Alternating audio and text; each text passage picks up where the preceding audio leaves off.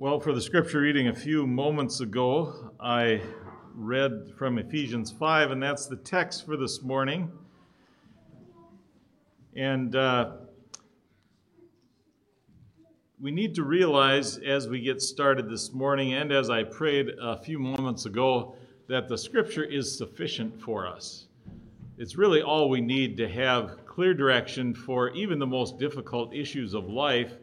And this passage this morning you are perhaps familiar with, and it gives us direction for what our marriages look like, and perhaps you think that's the main point of the passage, but as we will find out shortly, it's really not the main point of the passage. There is certainly direction there for how marriages should work, and after we step through some of this passage, I want to take a slight diversion and make some application about some real issues in life that may have affected you already, but at some point will affect you one way or another. So it's good that we, first of all, realize that Scripture is sufficient.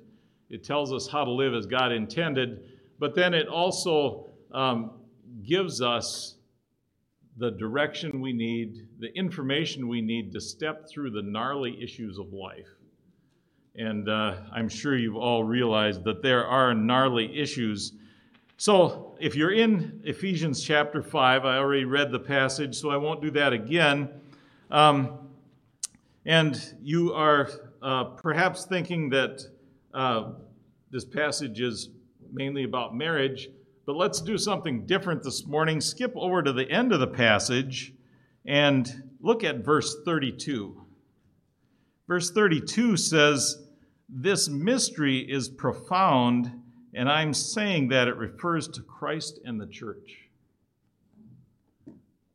Now, the word mystery here that Paul uses identifies some hidden reality, hidden in the past, that is in the Old Testament times, and revealed in the New Testament age, and now is written in Scripture.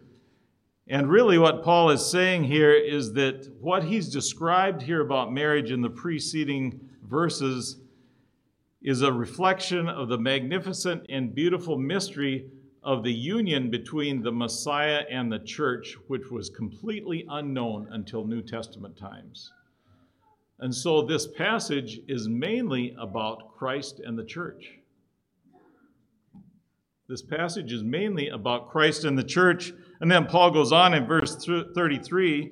So in verse 32, he says, there's a mystery here. I'm talking about Christ and the church for what I've told you here. But in verse 33, he says, however, this applies to husbands and wives too.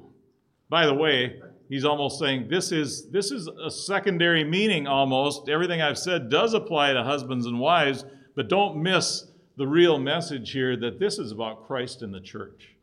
And we'll see that as we step through the passage over and over again. He refers to Christ and the church. And I hope this morning that I can link those two together so you see what Paul is talking about here. And you see that really the most magnificent part of marriage, and there are many wonderful things in marriage that God has given us to enjoy, but the main thing about marriage for the Christian is that you are putting on display in your marriage the beauty of Christ and his church. And if you miss that as a Christian, you've missed the whole point of really being married. And I make it very clear when I'm counseling people before they get married, you have to realize that what you're doing here in getting married is not marrying your best friend, although that's great if you're doing that. It's not that you're enjoying being together. It's not that you've found this young man that makes you laugh and makes you feel good, and so you're going to marry him. But you realize that you're going into this because you are putting on display Christ and the church. And that's what your marriage is going to represent to the world around you. So it's really a pretty sobering thing. It's a far cry from what many people understand marriage to be. So let's step through the verses here and see what Paul has to say about Christ and the church, and also what he has to say about husbands and wives. Now, as we get started here early in the passage, I also have to comment that unfortunately, especially the initial commands to wives here have been some of the most misunderstood in the church throughout the ages. And it has been a real blight on the church. For the men who think that this gives them some domineering, authoritative position over their wives, you've missed the whole point of the passage. Even the part that pertains to husbands and wives. And I hope to clear that up for you today so we understand how marriage is truly supposed to work. And coming away from it, we should all be walking out today saying, if we're married, I have a lot of work to do in my marriage to meet the standards here, realizing that at stake here is the picture of Christ and the church. I hope if you're not married, but you're looking forward to being married someday, this doesn't scare you away from marriage, because it's a great privilege, but it is a very high calling, and we can't miss that. And we can't just stumble blindly into what God has designed marriage to be.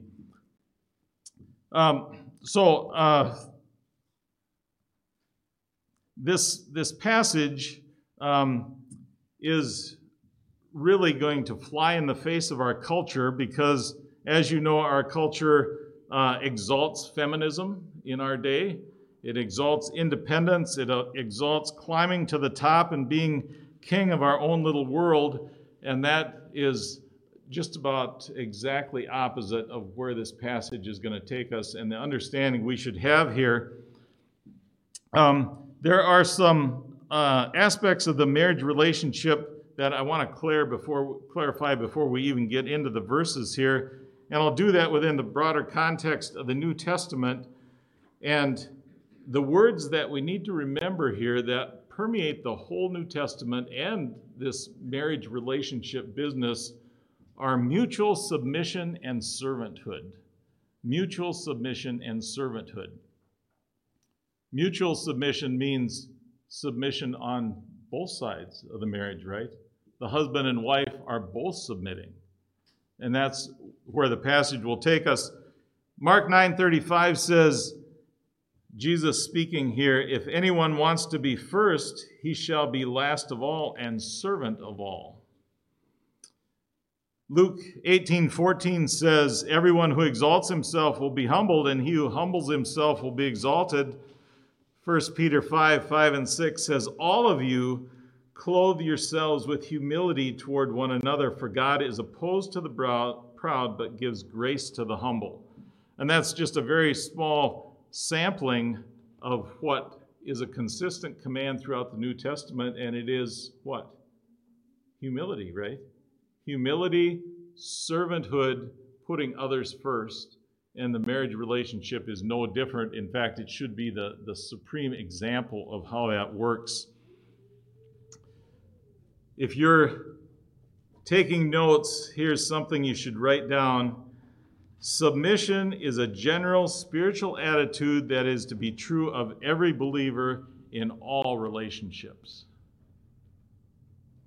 Submission is a general spiritual attitude that is to be true of every believer in all relationships.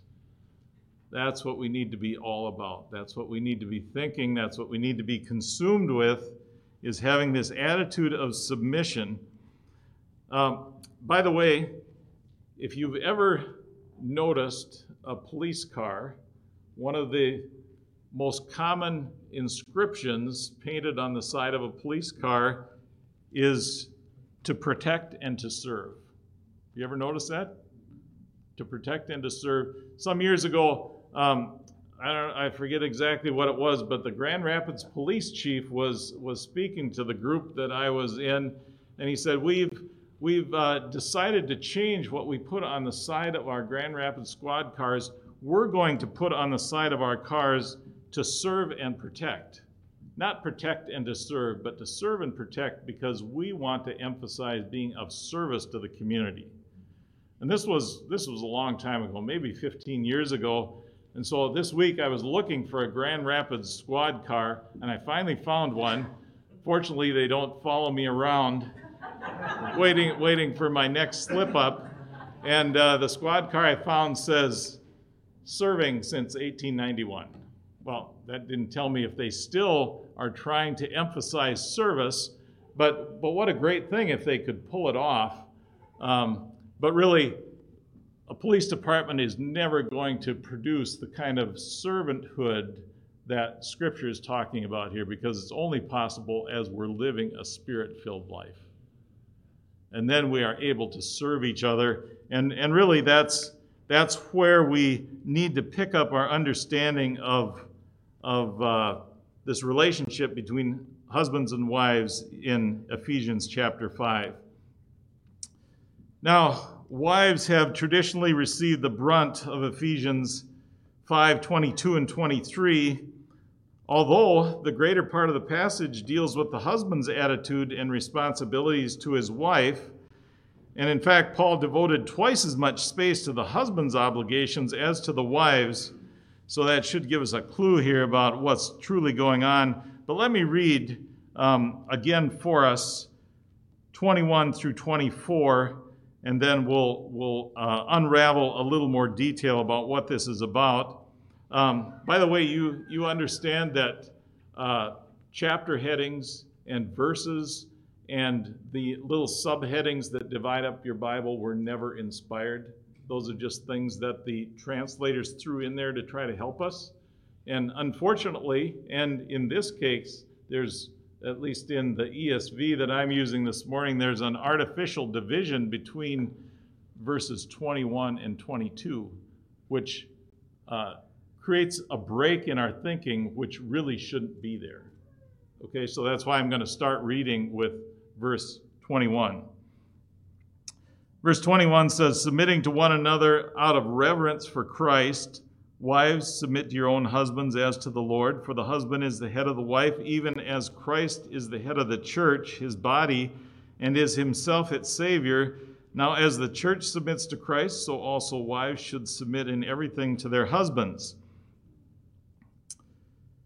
Notice that verse 21 here is really very important and sets the context here, submitting to one another out of reverence for Christ, and then he goes on with some detail. And so right off the bat, verse 21 would be normally read as, well, this includes husbands and wives submitting to one another. This isn't a one-sided story here where it's only the wives submitting. It's husbands and wives submitting to each other. The word here, we need to understand a little bit of Greek here to really understand. The word submit here, hupotasso, meaning to line up under, to get in order, to be arranged. It speaks of ranking. It doesn't really speak of submission as we think of it, as someone who submits being of lesser value, of someone that needs direction, that line of thinking. That's really not what submission is talking about at all here. As Christians, this idea of being arranged, lining up under, it should govern all of our relationships. Philippians 2, 3, and 4 says, with humility of mind, regard one another as more important than yourselves. Do not merely look out for your own personal interest, but also for the interest of others.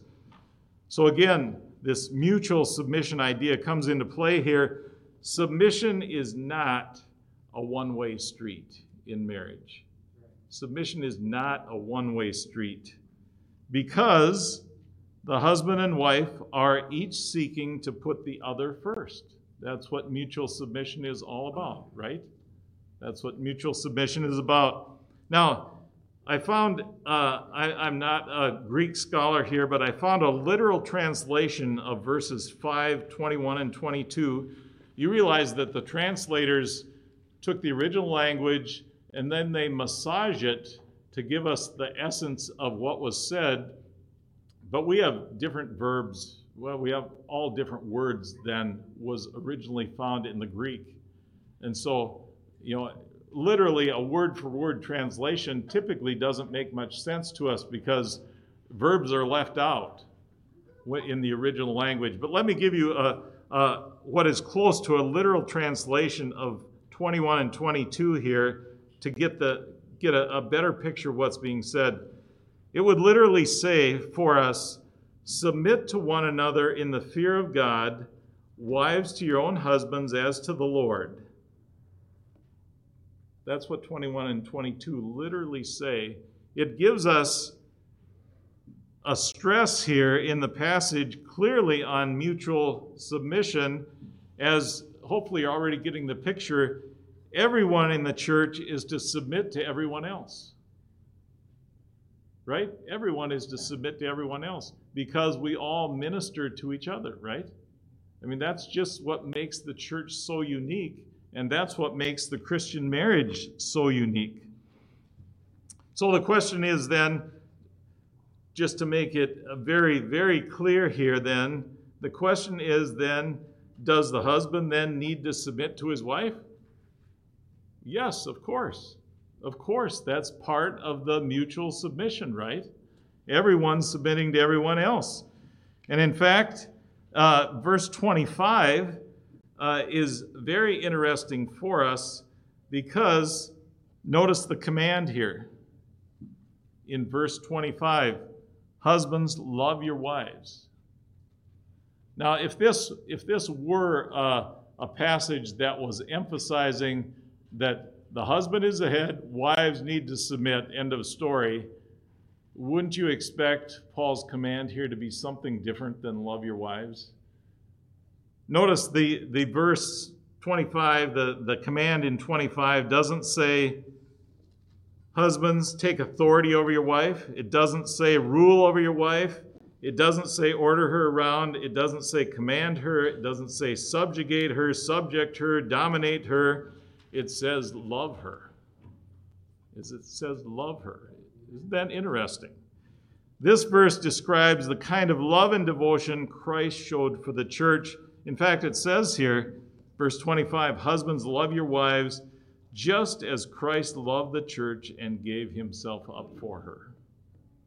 Husbands, that's what you're consumed with. You aren't consumed with establishing some kind of authoritarian rule. That's not the point at all. Just as Christ loved the church and gave himself up for her. Husbands, do you view your wife as being so precious that you would sacrifice yourself to save her without a second thought? That's the kind of love that's being commanded here by Paul. So in the end, everyone in the household has a duty to submit at some point and in some specific way to everyone else. Yes, wives must submit to the leadership of their husbands, but husbands must bow to the needs of their wives. Certainly children need to obey their parents, but if you are a parent, you know that you also end up serving and sacrificing for your children, right? That's just the way it happens. And of course, servants need to yield to the authority of masters, but masters are commanded to treat their servants with dignity and respect, esteeming even the lowliest servant better than themselves. In other words, Paul commanded each Christian here to be an example of submission and service to others. Each Christian is to be an example of submission and service to others, and that simple principle is the key to harmony and happiness in the home. Let me read it again. You want a happy home? You want harmony in the home? Each Christian is to be an example of submission and service to all others. That makes the home what God intended it to be. Now, domineering men who've used Ephesians 5 as a club to keep their wives in a kind of servile submission have missed the whole point of the passage. And if you are a wife who has been subject to that on behalf of all men in the whole world, I apologize. Because that is not what God wants. That is not what the passage is teaching. Even if God has given you a position of leadership, you have a duty to take the role of a servant because that is precisely what Christ did for you. right?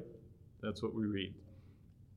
So this whole passage here, really, and Mr. Zarin referenced it this morning, really the final 3 chapters of Ephesians are, given all the doctrine that Paul gives us in the first 3 chapters, the last 3 chapters tell us how to live. We have all this correct doctrine up front that directs us how to live with the last 3 chapters. And so we're talking about a spirit-filled life here in the last 3 chapters of Ephesians, and particularly in the marriage and in the home, Paul is really telling us what every obedient Christian should be doing in terms of their marriage, how their home should look, how they should be living here. Every obedient, spirit-filled Christian is a submitting Christian.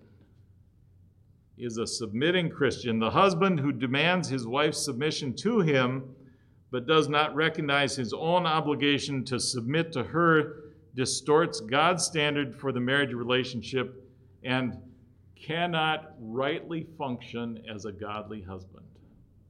Did you get that? Men, if you're thinking this is a one-sided thing, you cannot be a godly husband. It's impossible. This is pretty important stuff for a marriage. So the husband and wife must practice mutual submission, where each esteems the other as better than himself, never inferior to self.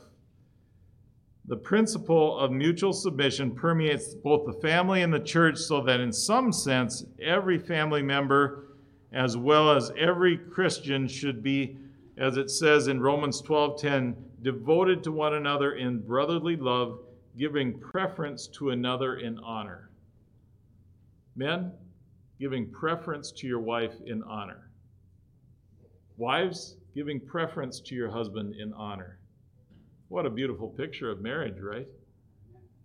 And really, marriage is the only place where this is going to happen in such a perfect setting, because you're both doing this. And we're going to do it to a lesser extent within the church, all the other relationships, but the marriage is where it's really going to happen. Now, before I continue on here, don't miss, as I've been reading, I've been talking about husbands and wives here. Remember, this passage is about Christ and the church, and really that's throughout the verses here. Let's go back again. Even verse 22, submit to your husbands as to the Lord, for the husband is the head of the wife. Here we go. Even as Christ is the head of the church, his body, and is himself its Savior. Then verse 24, now as Christ submits to the church, so wives also submit in everything to their husbands. You see how Paul continually brings the church and Christ back into this, because this is the main purpose of him going into detail here on husbands and wives, because this is such a beautiful picture of Christ and the church. Think for a moment, we would all say that we want to obey Christ as his church. Can you imagine if the church said, no, I don't think I want to obey Christ? Well, actually, there's lots of churches that are doing that when they reject his word. Hopefully here, as long as I'm here, I'll leave if it ever changes. We want to obey God's word, right? We say we are in submission to his word. And it should be just unbelievable that we would ever do anything else. And that's the picture that's being painted here. And even down in verse 27, after he's talking about husbands, love your wives, he goes on, so that he might present the church to himself in splendor, without spot or wrinkle or any such thing. Again, the parallel here, Christ and the church, the relationship between Christ and the church pictured in the marriage.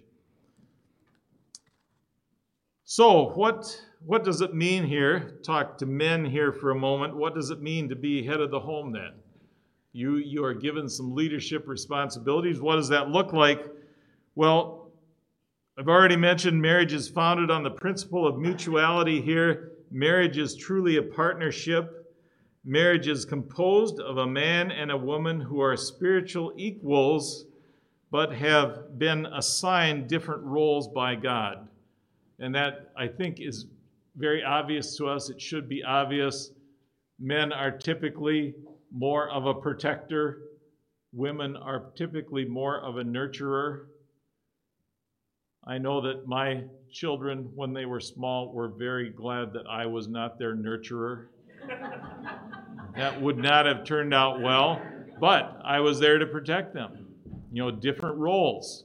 And there are much more regarding the roles we could explain there. But I have two things I want to emphasize here in terms of biblical headship. And the first part of this is spiritual leadership. Men, we are called to be spiritual leaders in our home. What does that look like? Well, if there are questions about doctrinal issues, men, your wife, your family, they should be able to come to you for answers as the first stop. And they should be able to get most of the spiritual answers they're looking for from you. If there are conflicts that are happening anywhere in your sphere of influence, whether it's work or school or in the home, you should be able to give spiritual counsel in resolving those conflicts. That's spiritual leadership. That's the kind of love you'll be showing your wife, is being able to guide in those ways. There are also then, secondly, duties that go along with biblical headship, duties such as care and nurture and protection and self-sacrifice. In fact, look at verses 28 and 29. In the same way, husbands should love their wives as their own bodies. He who loves his wife loves himself. For no one ever hated his own flesh, but nourishes and cherishes it, just as Christ does the church. In particular, look at what verse 29 there says: nourishes and cherishes. Nourishes.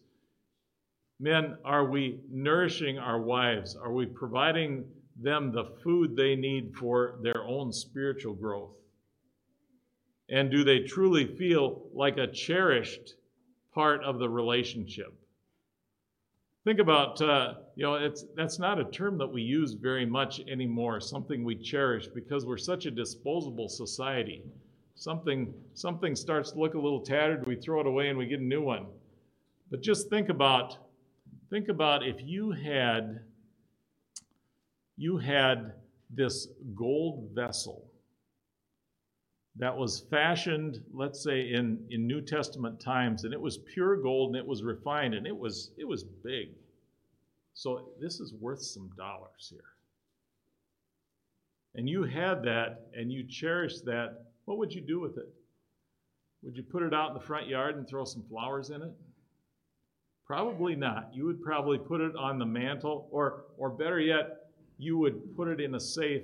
Wait a minute, you'd probably build a room on your house that was equivalent to Fort Knox and put that in there because you cherished it so much, you saw its value and its worth, right? Husbands, that's how we're called to cherish our wives here and nourish them. This is what's tied up in this idea of biblical headship. God-ordained roles in the family have nothing to do with superiority or inferiority. Many wives are smarter, wiser, better educated, more disciplined, more discerning than their husbands. God has nevertheless ordered the family so the man is the head, because the husband owes his wife self-sacrifice and protection.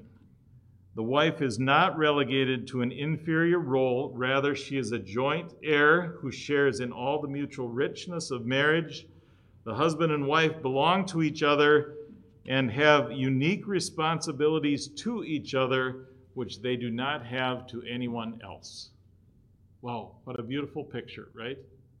By the way, don't miss out on verse 22 where it says, wives, submit to your own husband.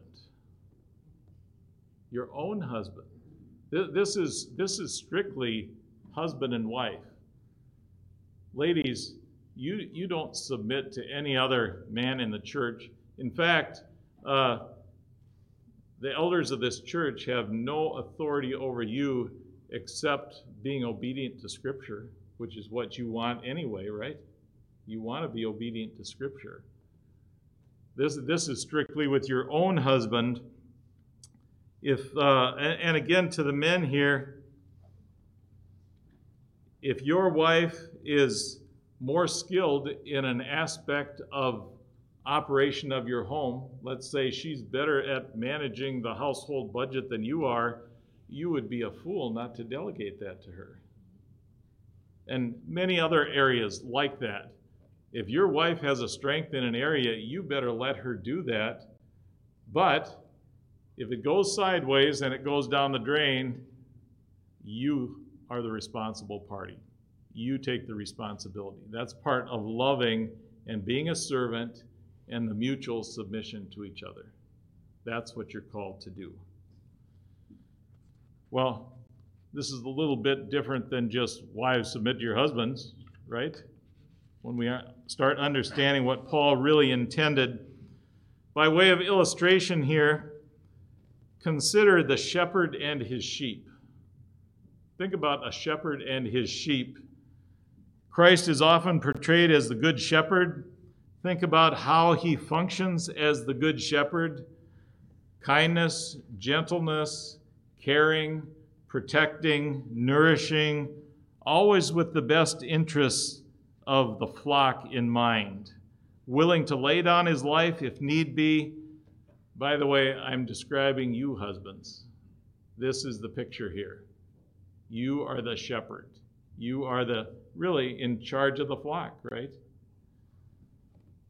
How do the sheep respond? Wives, this would be you in the illustration here. They flourish under the care of the shepherd. They willingly follow because they know he will care for them. He's proven that again and again. The pastures are great. The water is always good. If they get lost, he'll come looking. The predators are kept away. What a beautiful relationship, right? And I think maybe that helps us understand what should be going on with husbands and wives here. Well, a question comes to mind then, for me anyway, perhaps for you too, and that is, well, why don't our marriages look like this then? What Paul has described. Well, I've come up with 5 reasons here that I'll lay out if they're helpful in thinking through this. First of all, we need to be taught, and once we're taught, then we need to be reminded, because we all forget. And so if this is new information to you about how Ephesians 5 really relates to Christ and the church and marriage, well, now you've been taught. Now you've learned what God expects here.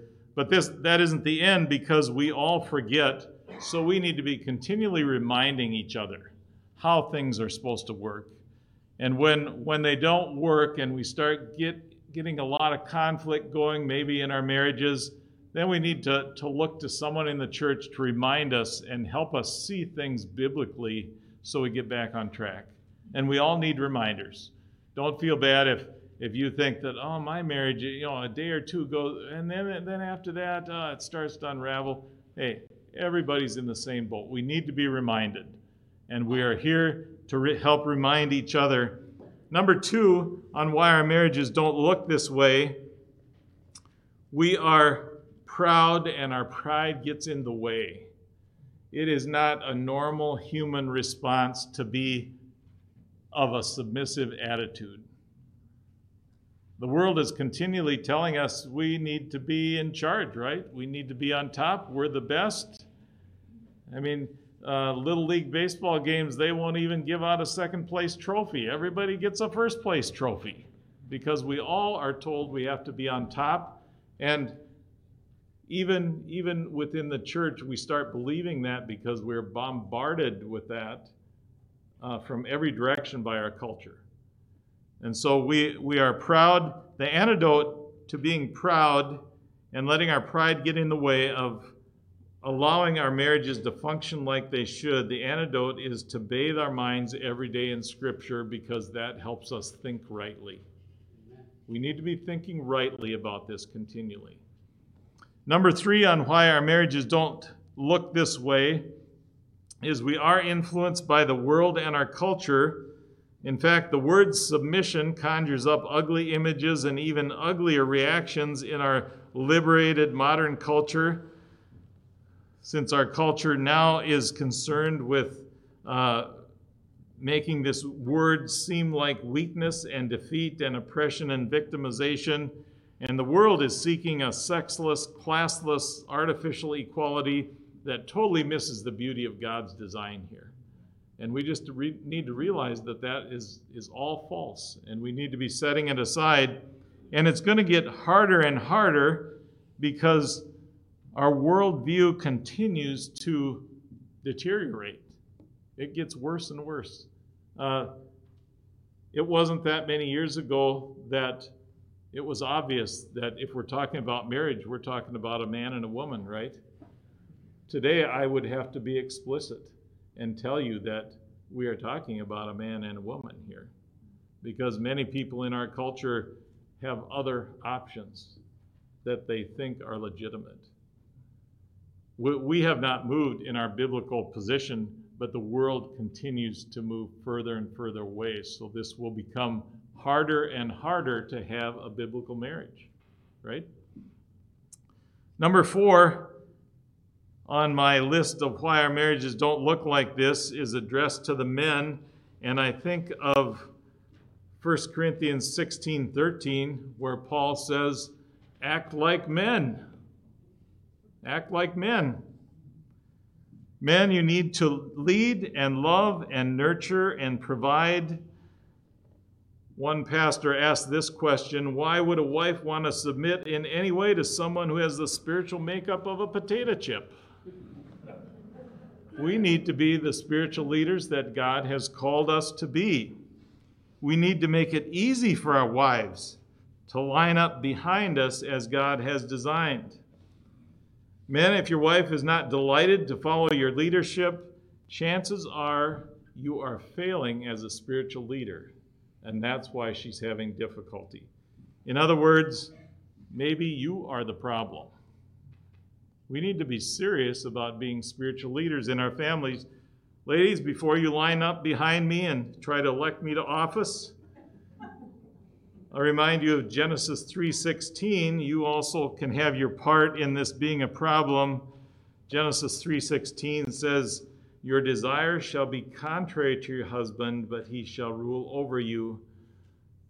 To obey God's design for the family is not where your human reason will take you. This is not logical human thinking that will help us understand the marriage relationship. The Genesis passage, the reference to the curse that is part of what comes to women because of sin entering the world, is that we don't like to submit. None of us do. Women, you don't like to submit to your husband if you're just going with how you feel. Again, God's word is the antidote here. It helps us understand that this is not the world's program. Pastor Graff had an interesting, a very brief quote last week. He said, submission precedes knowledge. If you haven't quite figured all this out yet, obey Scripture and let the knowledge follow your obedience. Okay? You obey in what you know Scripture to say, and then figure out all the details as God shows them to you. The question is, what is your attitude about all this? Do you really believe God has laid out the best plan for humanity in His Word? If you do, then you obey it, even if you don't fully understand. Submission precedes knowledge. So all this that I've been talking about paints a picture of Christ and the church. Christ is the perfect bridegroom. Our marriages are to represent the relationship of Christ and the church to an unsaved world. The imagery of a shepherd should be evident in our lives, men. The imagery of a contented and trusting flock should characterize your lives, wives. Do you see why marriage is held in such high esteem in Scripture? I mean, this picture of Christ and the church, we just can't escape that. This is what is put on display for a watching world. Unfortunately, Christian marriages, they're really viewed as no better than marriages outside the church in our day and age. And it's because we've lost sight of what Paul is teaching here. Well, I've just answered the question here for us. Aren't you glad that I answered the question?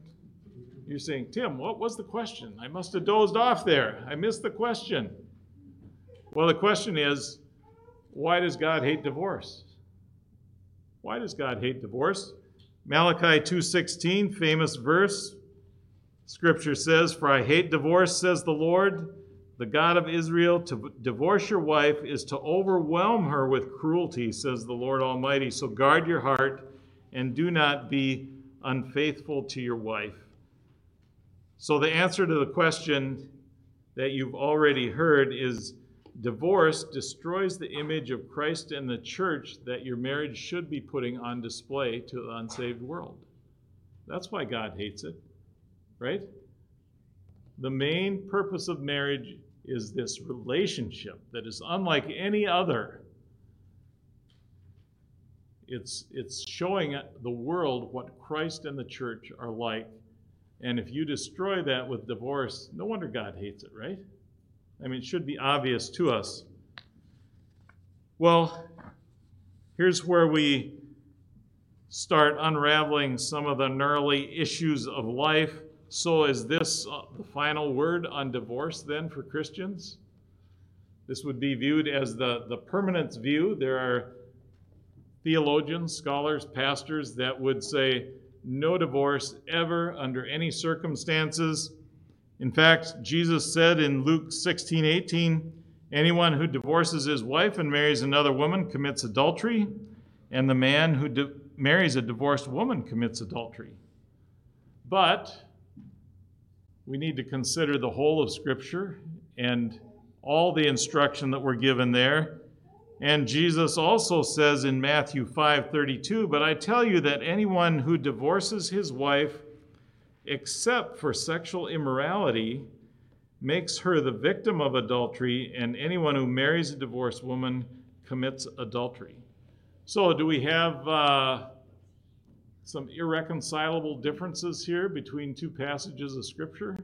I mean, which way do we go? Some people take the view that, well, when there are two passages here and I get some alternate reading here, so I'm going to be safe and take the more conservative one. So no marriage or no divorce ever, and I'll just park there. Well, that doesn't really help us out in understanding. Well, why would Jesus say except in the case of sexual immorality? You know, I want to understand what the truth is here, and I think we can unravel this by understanding this principle here of the general rule and then the exception. And I think in the Luke passage where Jesus says, anyone who divorces his wife and marries another woman commits adultery, that's the general rule. And then there's this exception in Matthew 5:32 where he says, if anyone divorces his wife except for sexual immorality, then we have an exception. And let me give you an example here that perhaps you can relate to. We drive from here to Coleraine. The speed limit is 65. 65. You can go a little faster, Bill. No problem. It's 65 between here. Now, that's the general rule, right? And when I drive over there, I can go 65. Bill goes 60. I pass him. We're both happy. We're both legal, right? No problem. Does that mean that no one can ever go faster than 65? No way, no how, never. How about someone responding to an emergency, an official? How about a fire truck? How about the sheriff's patrol? They're responding to a bank robbery in Coleraine or a fire in Coleraine. They can go faster than 65, right? How about if it's middle of the winter and there's a foot of snow on the ground and Bob has not yet been out to plow and you're going 65 and you lose control and you cross the median and you cause an accident, you could be cited for driving too fast for conditions, right? And so there are exceptions all the time to the general rule, and I think that's what we're looking at here in these passages on divorce. The general rule is no, we aren't talking no-fault divorce here. That is not acceptable to God. And unfortunately, in fact, it's unfortunate that in Minnesota we live in a no-fault divorce state. Did you know that? You can get a divorce just because you got tired of being married. No questions asked. You can get a divorce. That is not in God's program here. And I think that's what the Luke passage is referring to. The exception here, again, it's important to look at the Greek, where in Matthew 5:32 he says, I tell you, anyone divorces his wife except for sexual immorality. And then he goes on with the adultery part. The word used here, except for porneia. Porneia is the Greek word used. No one should divorce his wife except for porneia. And that is a word that includes all broadly any sexually illicit sin that is occurring. So it could be adultery, it could be pornography, it could be any other sexually oriented sinful activity that is in a person's life. By the way, pornography is a very serious sin, and it's a very prevalent sin. And although I don't know names of individuals, I want to be clear about that. For a group this size here this morning, there are men here who are in a very real struggle with pornography. And if you're a married man and you're struggling with pornography, you're putting your marriage at risk. There is a lie that most people who are into pornography believe that I'm not hurting anyone. This is just a private thing. I'm telling you, you're putting your marriage on the line. And divorce may be in your future if you continue in that sin. That's how serious this is. Why is this porneia so bad that divorce is allowed here? Why is this particular thing so bad that Jesus even gives it as an exception?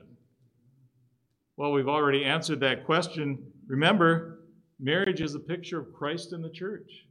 Here we have a man and a woman who are committed to each other.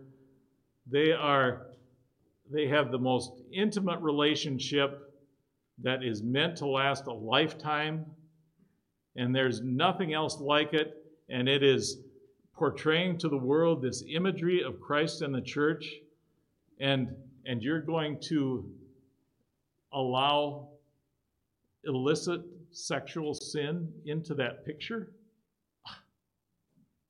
That picture has been destroyed if that's what's being allowed. And as a result, Jesus is saying here that this sexual immorality is so bad that divorce is really an option if that's the case.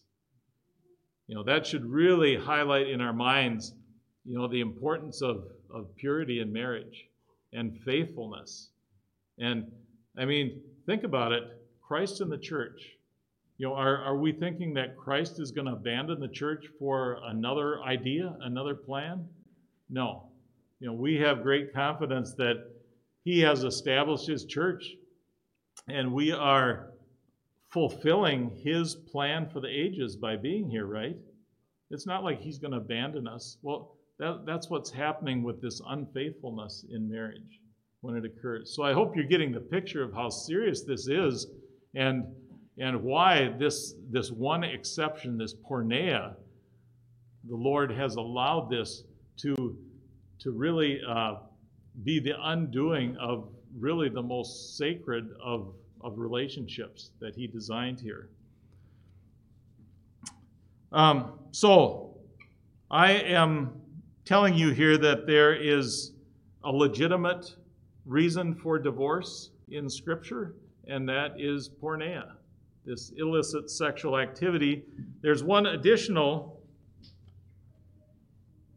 reason Scripture gives us when divorce is allowed. You can turn over there if you want. Paul gives us this one in 1 Corinthians 7, 10 through 15. You don't have to turn there. I'll read it for you if you want to go that route. 1 Corinthians 7, starting at verse 10, says, "To the married I give this charge, not I, but the Lord. The wife should not separate from her husband. But if she does, she should remain unmarried or else be reconciled to her husband, and the husband should not divorce his wife. To the rest I say, I, not the Lord, that any brother who has a wife who's an unbeliever, and she consents to live with him, he should not divorce her. If any woman has a husband who's an unbeliever, and he consents to live with her, she should not divorce him. For the unbelieving husband is made holy because of his wife, and the unbelieving wife is made holy because of her husband." And then it talks about the children. But notice here, being married to an unbeliever, husband or wife, is not a legitimate reason for divorce. So scratch that one off of your list if you're keeping track.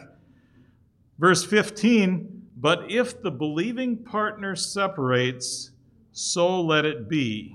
In such cases, the brother or sister is not enslaved. God has called you to peace." And in verse 15, I believe we're given an additional reason when divorce is allowed. Different translations there say, where it says not enslaved, not bound, not under obligation.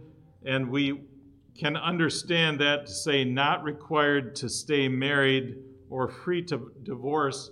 And really what this verse is speaking of is abandonment. Abandonment. In verse 15 where it says, "But if the unbelieving partner separates," if this person goes out of the picture. So in the case of abandonment, the Lord has provided another option here for a person that is in that terrible predicament. Then the question arises, well, what constitutes abandonment? What are we talking about here? Obviously, this would include physically gone. Somebody just leaves. You wake up one day and they're gone.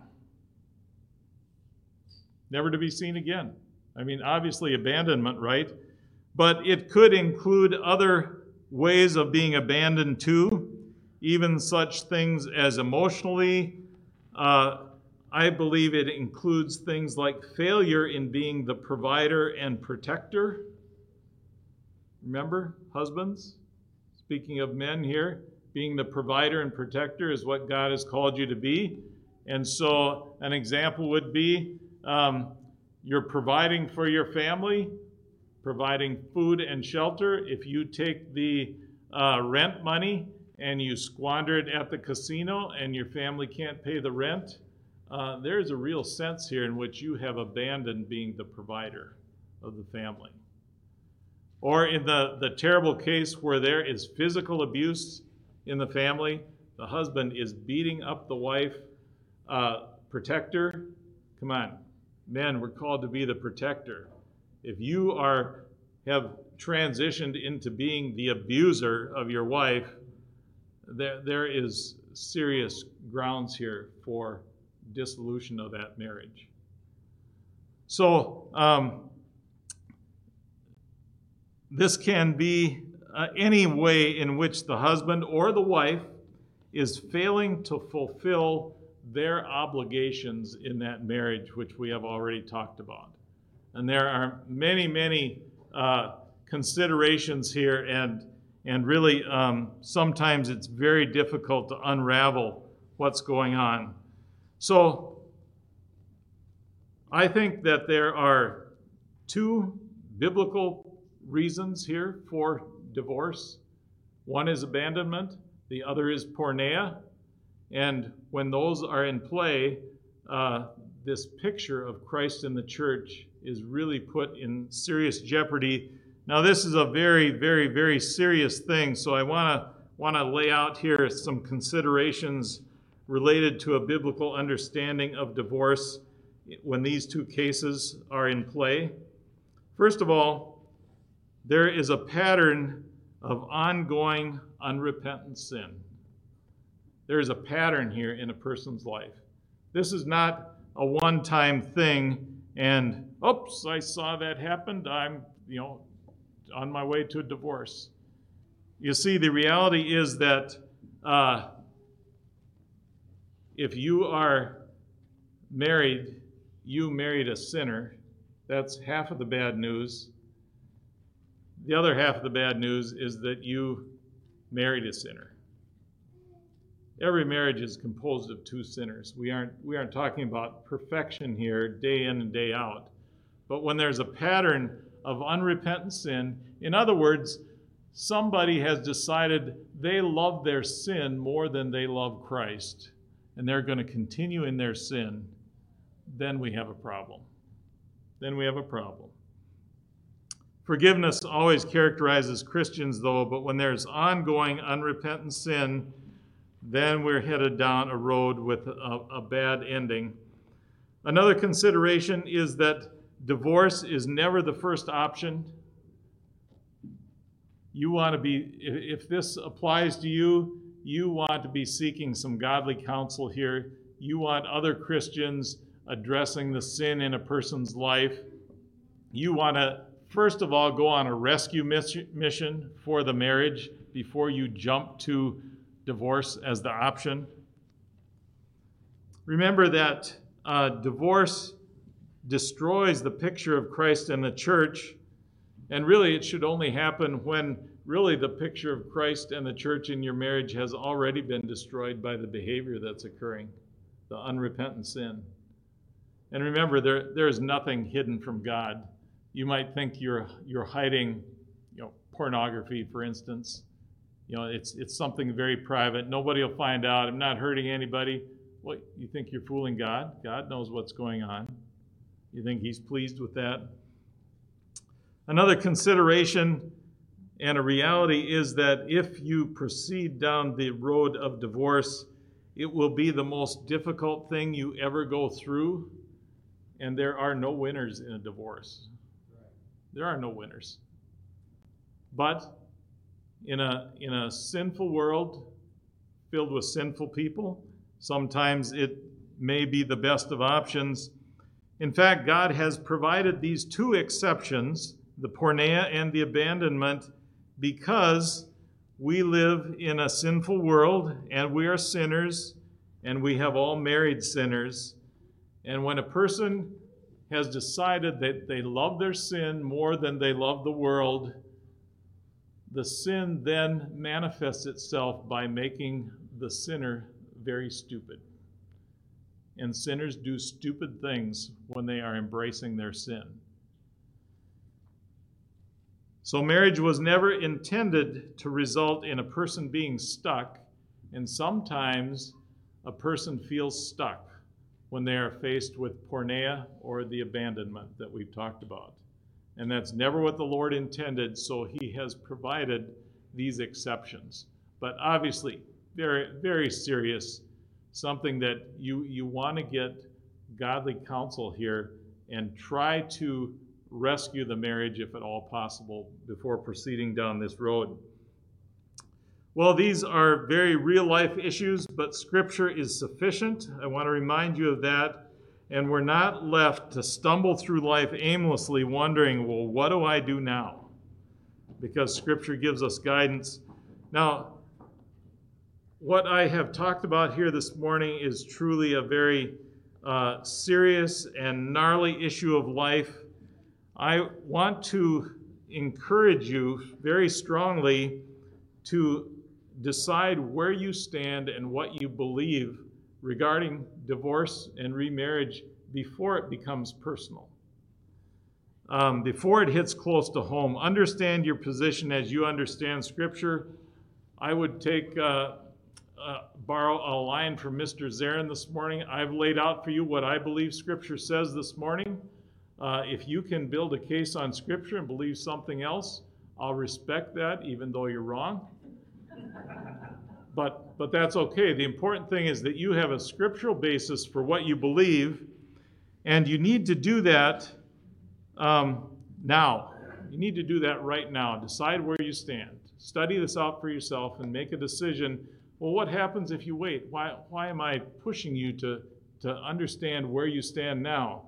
The reason is, when this becomes a personal thing, either in your family, your children, someone who's close to you, a relative, a friend, a neighbor, then your emotions will become part of the process and you will land in the wrong place because your emotions are unreliable. You need to objectively look at Scripture and decide where you stand. I want to give you an example of when this happened. Many years ago, Julie and I were part of a church denomination that had broader governance in place. In other words, they had a regional council. And the regional council obviously had a number of churches under it, including the church we were in. And the president of this regional council, who was a pastor of a church, they all adhered to the permanence view regarding marriage. In other words, no divorce, no way, no circumstances anyhow. Then all of a sudden, the president of this council came out one day and said, well, I've changed my mind. Now I understand there are situations where divorce is okay. What's going on? Well, guess what? His adult daughter, who had been married, was now getting a divorce. And so he changed his biblical view to now allow divorce. And you can see that obviously there were emotions involved there, right? And he may have ended up with a more correctly biblical view, but just the way that he got there and why he changed his view, I mean, the Lord deserves better than that, right? That's why we need to decide now where we are, look objectively at Scripture, decide really where we stand, and let Scripture guide our lives. Well, I trust this has been helpful this morning, thinking about marriage, looking at the biblical pattern for marriage, this mutual submission, and how that plays out in our lives. And we must let Scripture speak into our lives if we are going to have clear direction, even when difficult issues come, right? And I hope this has been helpful in getting us thinking that direction. And so I just pray for all of us that the Bible would direct our lives. It is sufficient. We don't need any outside help in understanding how to handle these issues. Please stand. I'm going to close in prayer and we'll be dismissed for the morning.